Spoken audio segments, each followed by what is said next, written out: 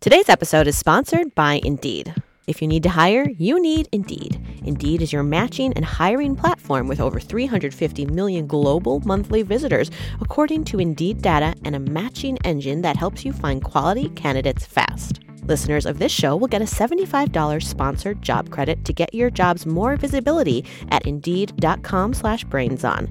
Just go to Indeed.com/BrainsOn right now and support our show by saying you heard about Indeed on this podcast. Indeed.com/BrainsOn. Terms and conditions apply. Need to hire? You need Indeed. You're listening to Brains On, where we're serious about being curious. Brains On is supported in part by a grant from the National Science Foundation. Oh, it's perfect. They haven't started yet. Okay, quick. Let's get going before they do. I'm Kara. And I'm Gilly. We're two viruses with a dream and a microphone. We share it. That's right. This is Going Viral with Kara and Gilly. Okay, Hoom Booms, we're not going to do our usual top of the show, chitty chatty, catchy uppy because I never thought I'd say this, but we don't need any more attention. We love the sounds of our voices as much as you do. Our voices are like beautiful baby birds. Okay. Yeah, they get it, Care Bear. Anyway, viruses are getting too much attention these days. Everyone's out there giving tips on how to sanitize. Ugh. How to mask and stay distant so we can't spread. Gross! Making new vaccines to fight us. The worst. And studying us more to learn our deepest, darkest secrets. Those aren't for you. Yeah, it's not great. So we're going to step back from the pod for a bit. Do all that self-care stuff we've been putting off. Just taking care of us for a while.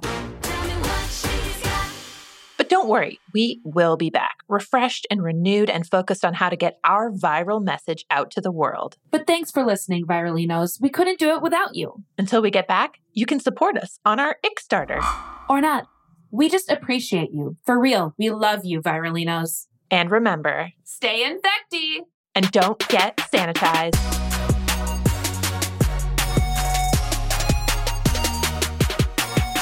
Okay, if you put the Brains On music now, they'll never know we were here. Smart.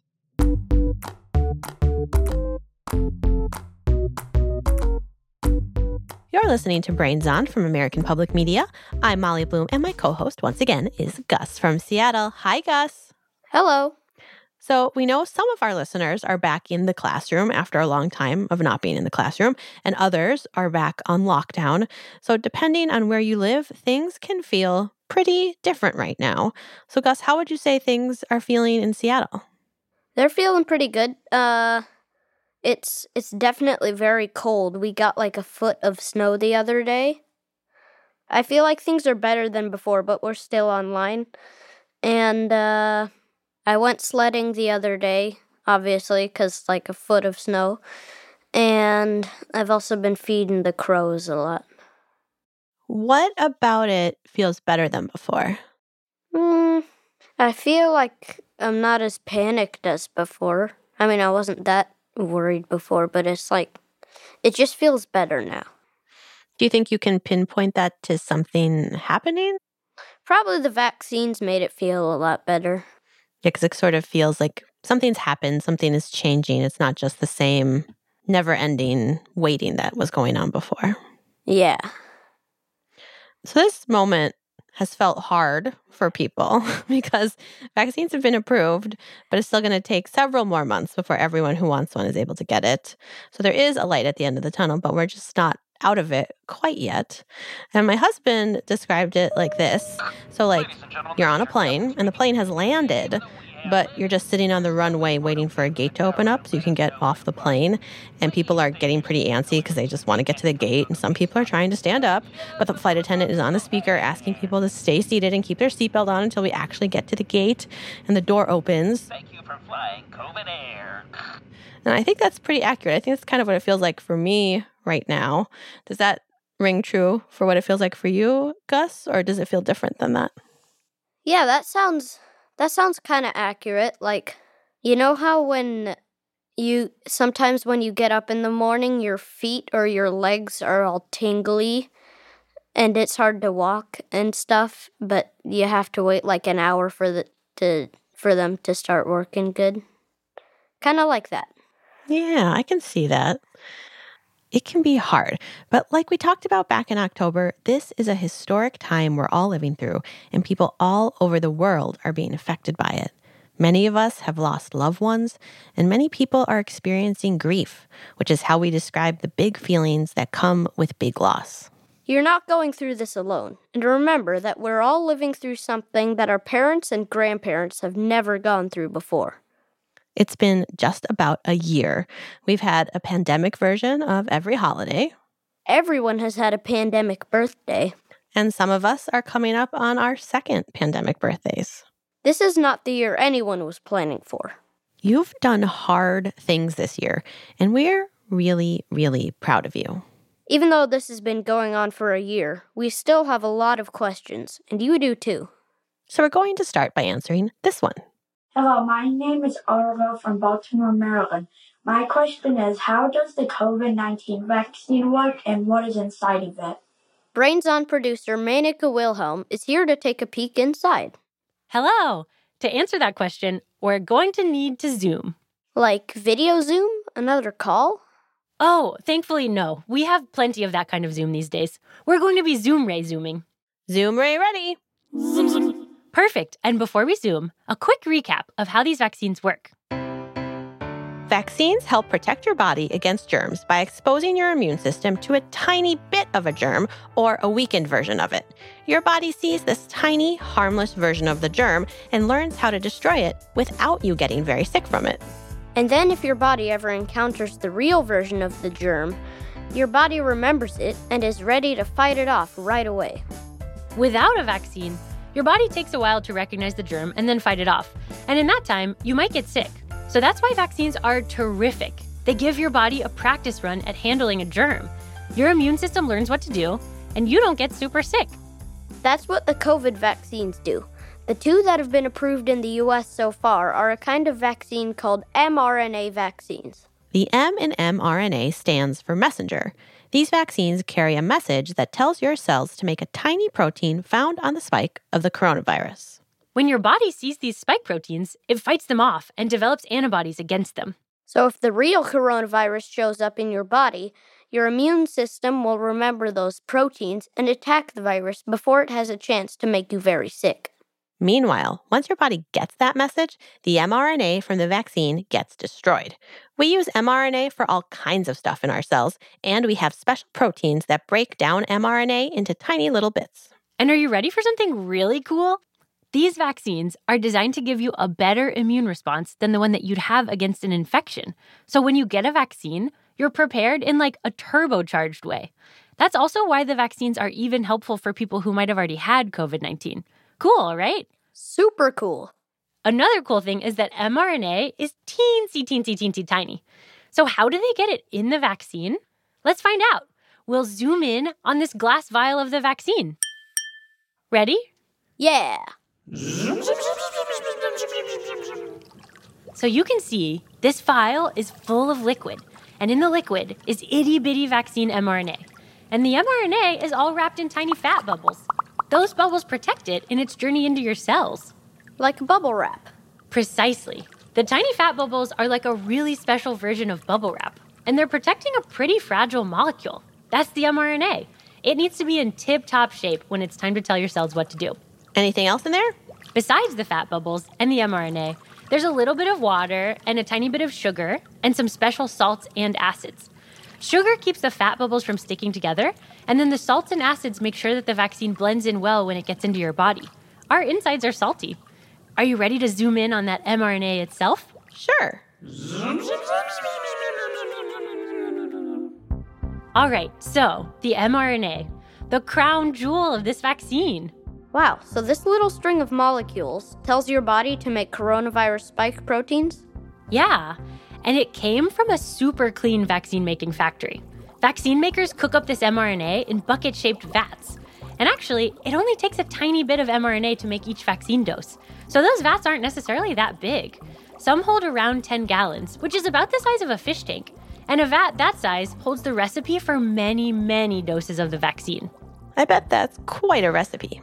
Definitely. And not quite as delicious as Baked Alaska, but certainly as complicated. Making a vaccine is a little bit less hands-on than making a cake at home. Scientists and engineers have set up this vaccine recipe so that lots of stuff happens because of machines and molecules. So scientists aren't stirring up batches of vaccines one at a time? Nope. And using machines and molecules more than human hands makes things go faster. It also keeps everything cleaner. So inside those vaccine-making vats, scientists use enzymes, which are special proteins, to make the mRNA from its ingredient molecules. The raw materials for mRNA are these molecules called nucleotides. So, in one of those vats, they mix together nucleotides, enzymes, and other compounds that help the enzymes do their job. Then, enzymes do the work of putting the mRNA together, because that's just how those enzymes react with all of those other ingredients. It's a little bit like how, when you put a cake into the oven, your cake starts out as a liquid, and then over time becomes a cake. All thanks to the way that those ingredients react together. How long does it take to make that recipe of mRNA? Making the mRNA takes a little bit less than a week, which sounds really fast, but that's just one part of making the vaccine. So there's also a lot of steps to set up the mRNA recipe, and then after the mRNA is done, special mixers whip everything up so that you get those tiny fat bubbles around the mRNA. And of course, the vaccines also have to go into their little vials. Of course! Also, a really big part of this process is double-checking mixtures and machines at different steps. So vaccine makers follow a bit of their recipe and then double-check it before they move on. And the double checks often take longer than the recipe steps, but that's a good thing overall. It's super important to be sure that every part of this process is happening exactly the way that it's supposed to. So that's why it takes a couple of months to get those batches of vaccine from start to finish? Exactly. And the batches are pretty big, like millions of doses. Speaking of big, are you ready to zoom back out? Yes. Zoom? Nothing like the Zoom ray. These mRNA vaccines are pretty clever. They use a messenger molecule that our bodies know really well to teach us how to fight off the coronavirus. But there are other vaccines coming out soon, too. They use slightly different tools to train your body, so the recipe for each vaccine is a little different. For each vaccine, scientists have set up a super special recipe. They've got molecules that will react to make bits of the vaccine that they need, and then machines that mix and separate and package the vaccine safely. Setting everything up to make these vaccines is definitely a big process, but people are working on it around the clock every day. Thanks, Manika. Nice zoom in. Bye! Brains on. Okay, Gus, here's something we don't need a Zoom ray to understand. It's time for the... Mystery sound. Here it is.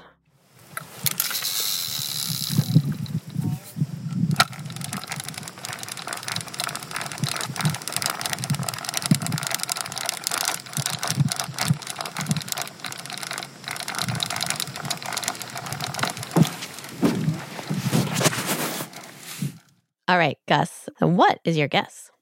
I think maybe reeling in a fishing rod or something. Really nice guess. What about the sound made you think that? I thought I heard the wind, so I thought they were outside, and I heard the clicking and the spinning of the lever that you pull. Well, we'll be back with the answer and give you another chance to guess a little later in the show.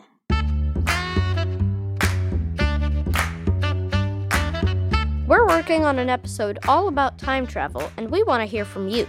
If you could time travel to any time, past or future, when would it be? So, Gus, what do you think? When would you travel to? I would probably travel to right now because I wouldn't want to start a space-time continuum. So you're worried about the ramifications of time travel. Yeah, I don't want to tear the very fabric of the universe. Okay, wise. Well, record your answer and send it to us at brainson.org/contact. And while you're there, you can send us your questions, mystery sounds, and drawings too. That's where we got this question. Hi, my name is David. And I'm Emmett. We're from Austin, New York, and we are wondering, what foods do the scientists in Antarctica eat? We'll be back with an answer to that during our moment of and read the most recent group of listeners to be added to the Brains Honor Roll, all at the end of the show. So keep listening.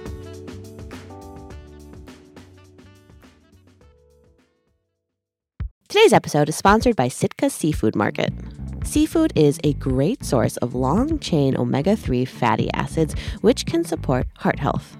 Salmon is one of my favorite foods, and so it's so delightful when a box of amazing quality, beautiful salmon arrives at my door. Sitka Seafood Market sources from small boat fishermen and community-based processors that take great care to provide the highest quality seafood that is wild-caught, sustainably, and ethically harvested.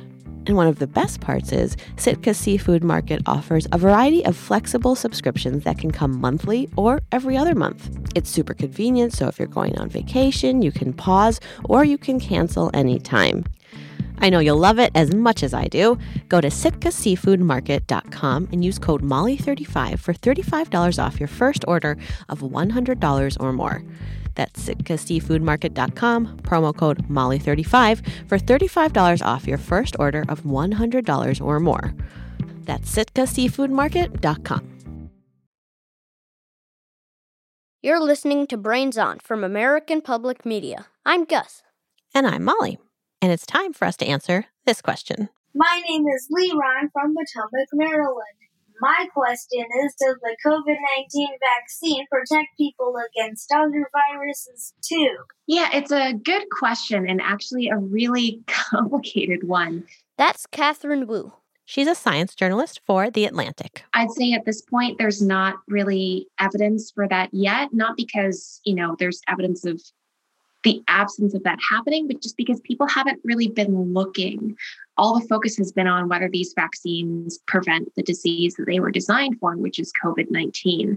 But it's become very clear that the other tools we've been using to fight the coronavirus, distancing, staying home, wearing masks, washing our hands, have definitely been protecting us against other viruses. Hardly anyone has gotten sick with the flu this year. And fewer people are getting the rhinoviruses that cause colds, too. It's just been this giant natural experiment that I think people are going to be studying for years and years and years to come. But it doesn't mean we're done with the flu forever.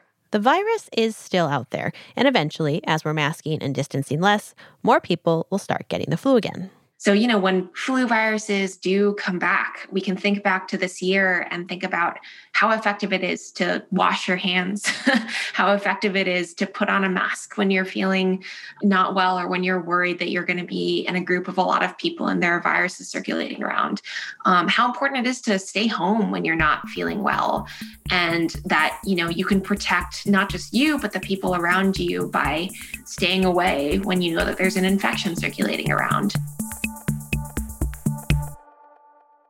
Okay, Gus, are you ready to go back to that mystery sound? Yeah. All right, here it is again.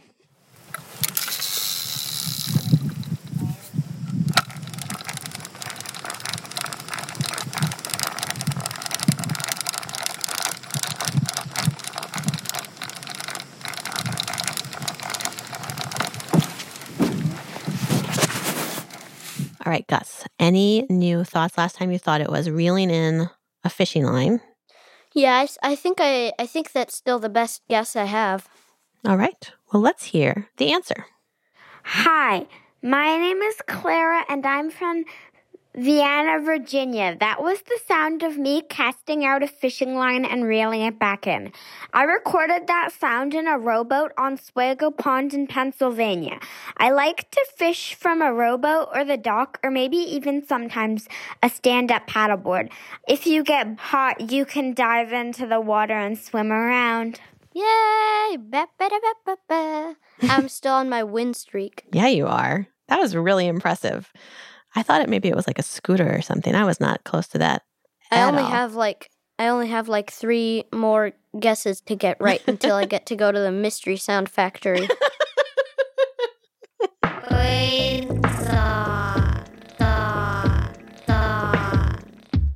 As of February 22nd, over 19 million people in the U.S. have been fully vaccinated. Right now, 2 vaccines are approved in the U.S., and more are likely to be approved in the coming weeks and months. As scientists and journalists and politicians talk about how well these vaccines work, a lot of numbers get thrown around, and it's difficult to understand them. So we talked to someone who can help us get answers. My name is Maria Sundram. I'm an infectious disease epidemiologist, and I'm also what's called a postdoctoral fellow. at the University of Toronto. So let's take the Pfizer mRNA vaccine as an example. It's said to be 95% effective. You might think that means it protects 95% of the people who get the vaccine. Or you might think that you have a 5% chance of getting COVID if you get the vaccine. But that's not it at all. For a vaccine that's 95% effective, the numbers show that just a fraction of 1% of people who are vaccinated got sick. Way less than 5%. We're talking about the number of people who might get sick among the people who do get the vaccine and people who don't get the vaccine. 95% of the cases that would have happened in the group of people who didn't get the vaccine didn't happen in the group of people who did get the vaccine. This means if you get the vaccine, you are 95% less likely to get COVID than someone who didn't get the vaccine. This kind of math is called statistics, and it's a little bit tricky to wrap your head around. When they did the clinical trial for the vaccine, listen to our last coronavirus episode for more on clinical trials. They gave half of the people in the trial the actual vaccine, and the other half got a placebo, which is a shot designed to do absolutely nothing. It's made of salt water. And the scientists running the clinical trial closely monitor how these volunteers are doing. Yeah, so normally when you sign up to be a participant in a clinical trial, you get a diary that they ask you to write down basically how you're feeling as often as possible. And so sometimes this is daily, sometimes it's weekly, but they want you to write down, hey, I have a slight headache today, or hey, I'm feeling a little feverish today, or hey, today I'm great and there's nothing wrong with me at all. You know, when we do clinical trials, we're very closely following how people are feeling and how they're doing for quite a long time. So we're even asking people like months and months later, hey, how are you still doing? You know, how's that second dose for you? I know it's been 3 months since you got the second dose. How are you feeling today? And that kind of stuff is really, really important because we not only want to know about the safety and effectiveness in the shorter term, right, you know, around when we're getting the vaccine, but we also want to know long term, is it helping you? And also, are you still feeling good? So let's go back to that 95% number and see where it comes from. There were about 42,000 people in the Pfizer trial. So imagine a stadium full of people. Half the stadium is wearing purple jackets representing the vaccine team.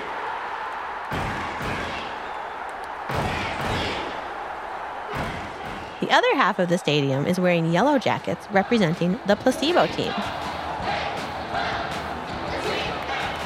Now, there was one of those giveaways today at the game where everyone gets cool swag to rep their team. The vaccine team got awesome purple umbrella hats to match their jackets. You know, those tiny little umbrellas that sit on your head. They're adorable. The placebo team got sweatbands. A good look, but no real protection for their heads. Okay, so this stadium is near the ocean, and there's a lot of seagulls flying overhead. And when they're flying, sometimes seagulls poop. For our analogy, seagull poop is like COVID. During the game, 172 fans of the placebo team, the ones wearing the stylish yet ineffective sweatbands, got seagull poop on their heads because the sweatbands didn't do anything. That's like 6 rows of stadium seats full of people who got poop on their heads. But the lucky vaccine team with the beautiful purple umbrella hats, those hats actually covered their heads, so only 9 of them got poop on their heads. That's 9 people out of 21,000 team vaccine fans. Less than 1 row of seats. Those umbrella hats really work. So a total of 181 people got seagull poop on their heads during the game, and 95% of them were wearing the team placebo sweatbands. So that's where we get that 95% number. Scientists use that same math for all the vaccines. And remember, behind all of these statistics are real people. Tens of thousands of people agreed to be participants in these clinical trials, and that made the enrollment for the clinical trials really fast. And that's really, really, really incredible. If people said, no, I don't want to be a part of this, that would have meant that we would have waited a lot longer for a vaccine. We're all in this pandemic together. We're still living through history.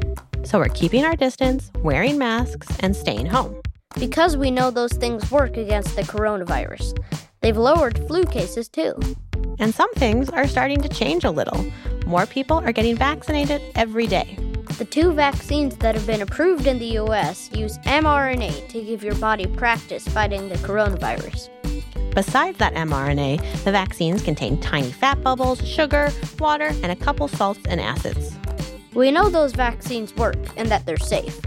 Because thousands of people volunteered to be in clinical trials and scientists studied the vaccines very closely. That's it for this episode of Brains On.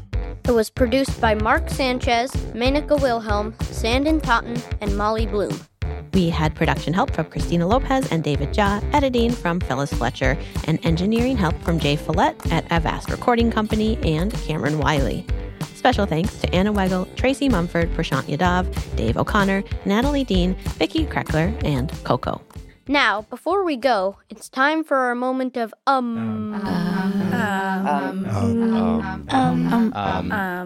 What foods do the scientists in Antarctica eat? The short answer is that the food that the scientists eat down in Antarctica is very similar to what you eat here, but it's mostly preserved food, so what you would find in your pantry. Hi, my name is Cameron Hearn, and I'm a scientist who went down to Antarctica. In Antarctica, I was looking at how climate change was affecting the growth of bacteria in the ice-covered lakes. On a typical day in Antarctica, for breakfast I would have oatmeal and a Snickers bar, and then for lunch I would have a peanut butter and jelly sandwich and a Snickers bar, and then for a snack I'd have another Snickers bar, and then for dinner I would have pasta followed up with a Snickers bar. We had an allotment of like 4 or 5 Snickers bars a day per person.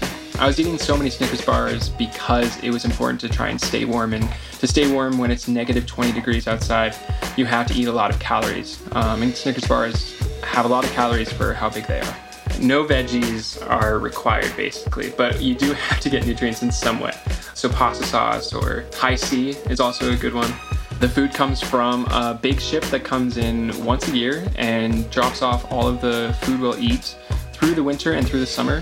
Every once in a while, freshies or fresh vegetables and fruits will get flown in from New Zealand. It's so rare that it comes in maybe about once a month. And during the winter, no planes and no ships come in. They're just kind of left with what they have. Because of how the food gets down there and it's stored for so long, the vast majority of the food is well beyond the expiration date.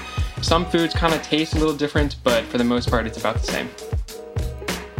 The food down in Antarctica isn't bad, but it does make you cherish the food that's back home.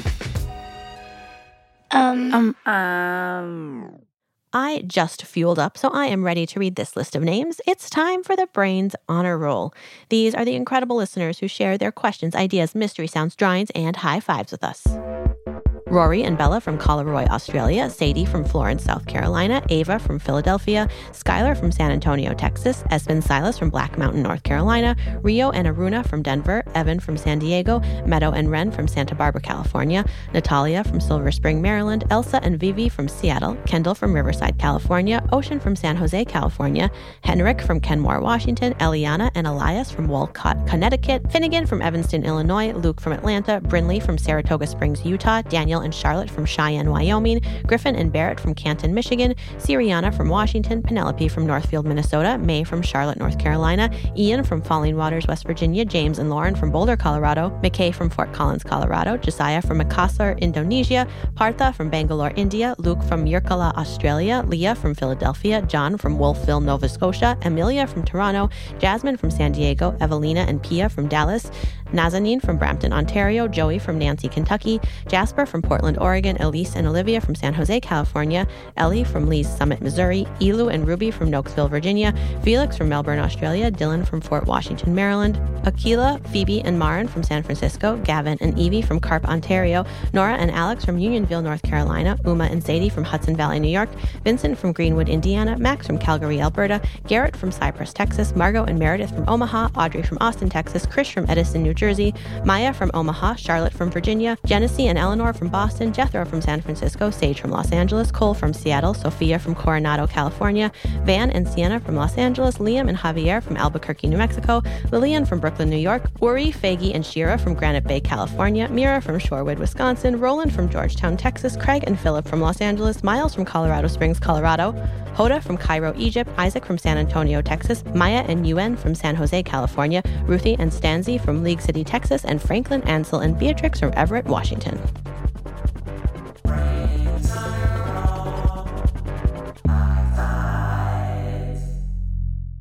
We'll be back soon with more answers to your questions. Thanks for listening.